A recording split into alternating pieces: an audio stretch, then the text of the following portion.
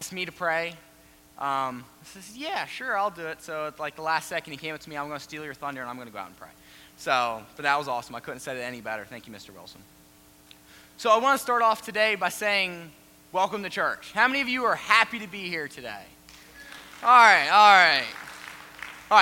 That sets me up because I thought Brad made it a little bit tense coming out with that singles and couples deal, and I swear he's just trying to make it worse for me.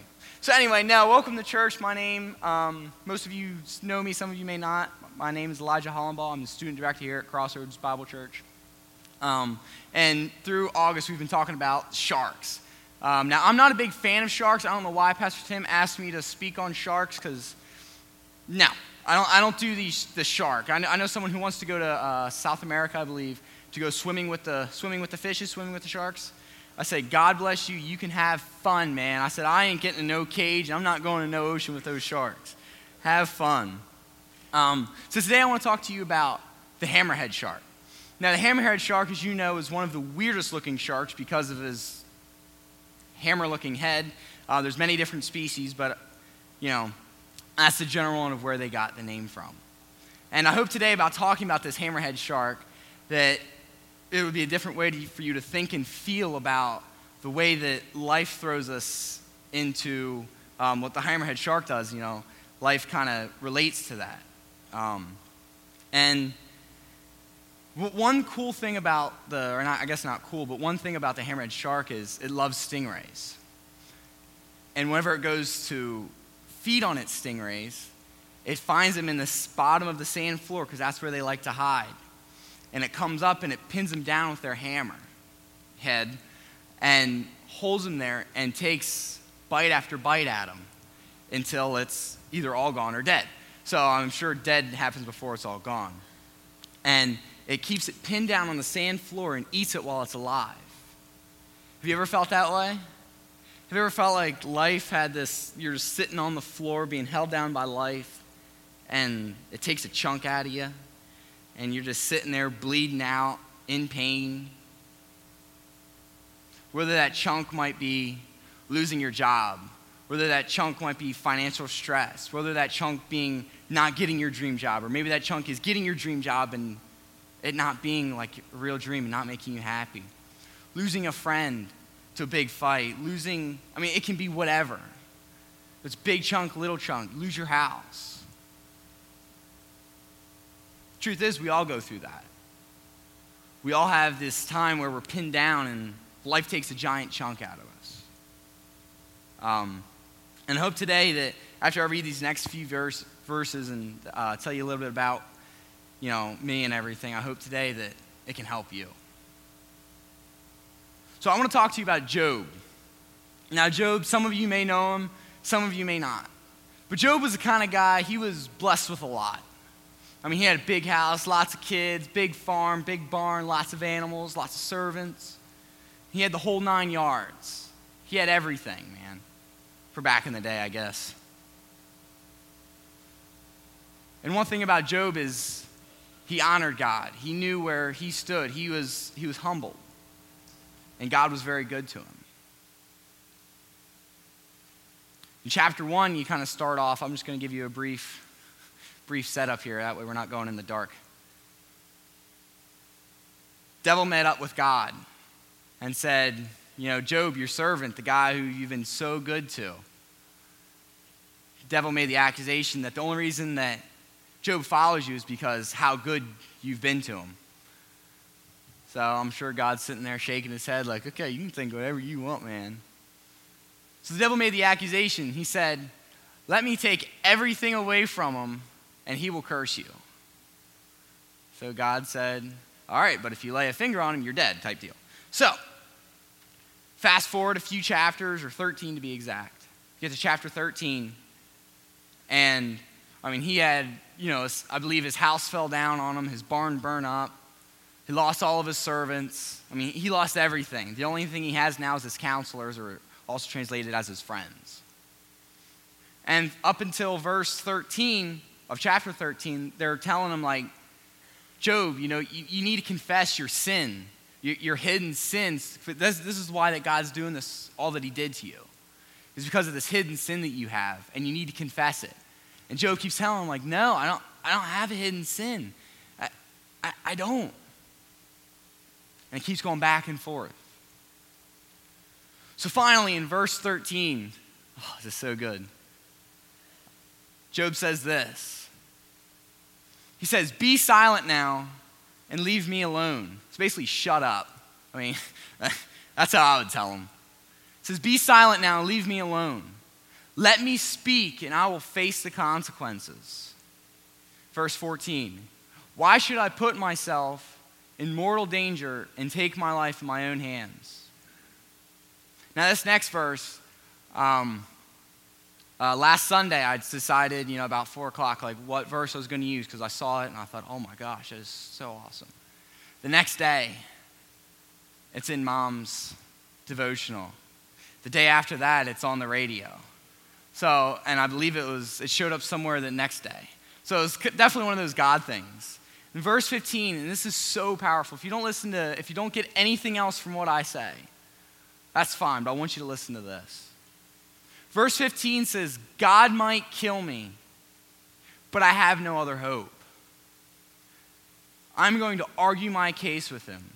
And then verse 16, but this is what will save me. I am not godless. If I were, I could not stand before him. Verse 15 is so powerful. It says, God might kill me, but I have no other hope. If you're following in your Bible, make sure you circle that or bookmark it if you use the Bible app. Do something, because that's such an important verse. That is literally the key verse to everything. God might kill me, but I have no other hope. Last year in mid-June of 2016, we were coming up on the 4th of July weekend. Plan was to have this big shindig, man, I'm telling you. It's going to be awesome. Going to have lots of family, lots of friends over. It's going to be awesome. Lots of food. We're going to have some crabs, a couple bushel of crabs. It's going to be an awesome weekend. We're supposed to have that July 2nd, a Saturday. Friday morning, I wake up at 20 after 6 every morning on Friday. And I went, and at the time, I cleaned the church. So I'd get up, and I'd come here, and I'd clean. My dad, I believe he took off work that day to come in and mow. That way he didn't have to mow on the weekend, and we could just have a good time. So I cleaned the church, and he kind of got to a point where we could stop. And we went, and we had to go, I believe, pick something up from Pastor Tim's house. I believe it was a floor sander that we let him borrow. I think that's what it was. Coming back, and we were hungry. We were starving. So what better place to stop than, now I'm not a big fan of Chinese, but the Chinese buffet right there in People's Plaza. Had a good old lunch, and the one thing me and my dad have, man, banana pudding. There's always room for banana pudding. And whoever does not like banana pudding, oh man, I don't know, you don't know what you're missing out on, I'm telling you. So that was the last thing we ate, because we always have room for banana pudding. Came back to the church. I told Dad, I said, I'll hop on the mower and finish up. So he started edging. Now, if you don't know what edging is, it's basically like cutting a line into the dirt. Really, really cool. But not fun. Not fun at all. So he was doing that, and I was finishing up mowing. I look over, and I just see his truck parked alongside of the church building. So I just kept on mowing. Finally got done mowing.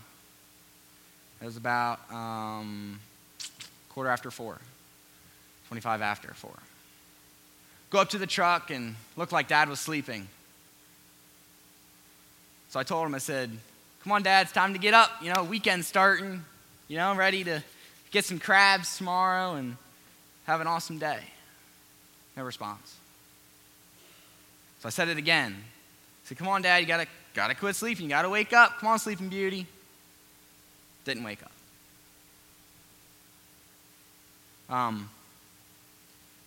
Promised myself I wouldn't cry. I'd try to go over this a million times so I didn't cry. Then he mumbled under his breath. 4 words. 4 words that didn't want to hear. says, I'm having a heart attack.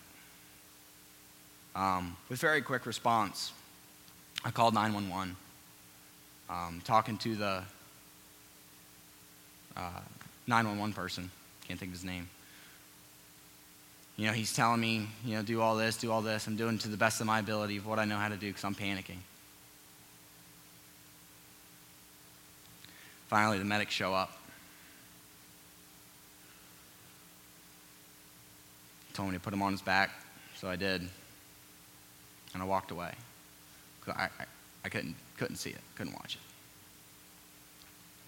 I tried to call my mom, but she was in a doctor's appointment.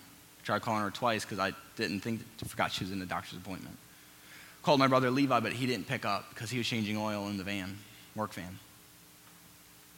So I called my brother, who's an EMT up in Lancaster. And he answered. I told him what was going on.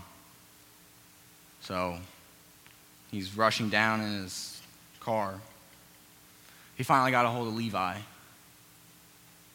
And Levi came up. I called Keith Henry, which I believe called Mark Sid and Pastor Tim.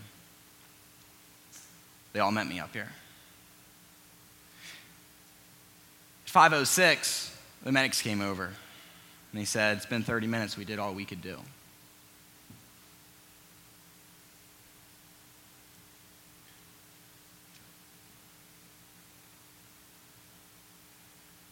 That right there, man, there's nothing worse than feeling pinned down and taking a bite.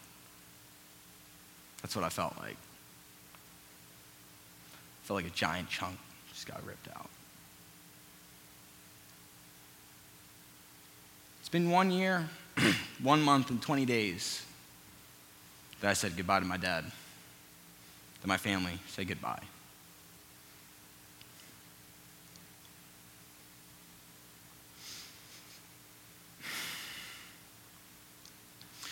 There are two things that I learned from that.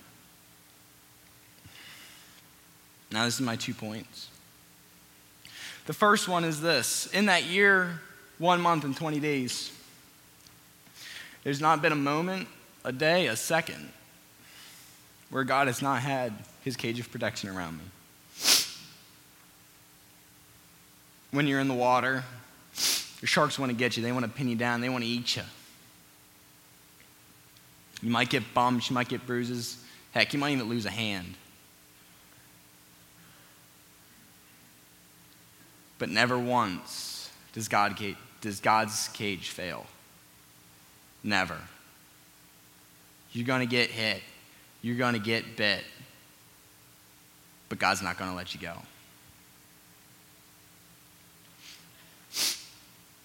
We had the funeral. And the funeral cost, I'll just tell you, was $5,500. So the church graciously, obviously, did an offering for us to help pay for the funeral. And one of the blessings was we got a check that next week from you guys that gave to the church to help for the funeral bill. That was $5,500. We got $5,600 from you guys.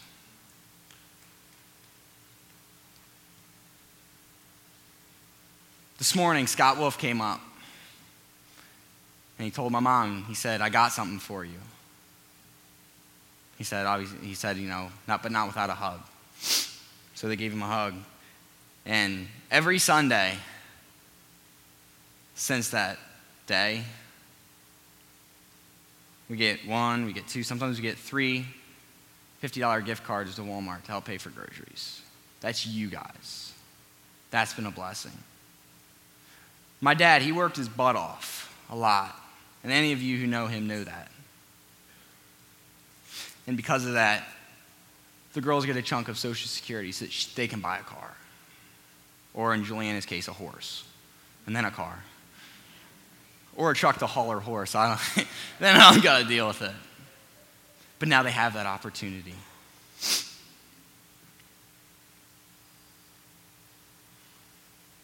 And the second one is the suckiest one. It's the hardest to do. Number 2 is trust him. I know you guys have heard this before. If he brings you to it, he'll bring you through it. And to be honest, 1 year, 1 month, and 20 days, I'm still in it. I'm still in it. I'm learning. I wake up sometimes, I don't want to get out of my bed. I am angry. I am upset. I am sad. I didn't get through it yet. Yesterday, we're cleaning up the house because Lydia wanted a game day for her birthday party. So we're going, and we've been fortunate enough to buy pieces of equipment that Dad rented out to the company. So we have one of those sitting at the house. And we used it to move a pile of wood. Well, if you guys don't know, it rained a lot. Okay? And there's a trailer sitting in between that and a creek bed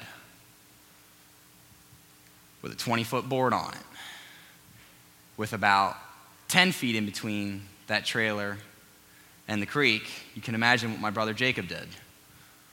He got that 8,000-pound machine stuck in the creek. So what are we doing? Pulling it out. And the whole time, we're thinking, oh man, what would Dad tell us today? What were you thinking? And then he'd come back about 20 minutes later and say, I'm sorry for yelling, but you gotta think. Me and my brother said it at the same time, so it's true. You gotta trust him. You gotta trust God. There are some days that it's very hard to trust him. It's very difficult.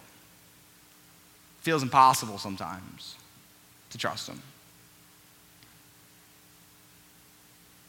But you gotta do it. It's the hardest but most rewarding thing that you could ever do. So when you do trust him, oh my gosh, the floodgates of heaven open, man. I'm telling you. Going through a situation right now, I can't go into detail about it. I don't know why I'm going through it. I don't know why family's going through it. But I gotta trust him. That he knows better than I'll ever know. And that he's got a better plan than I could ever think to offer.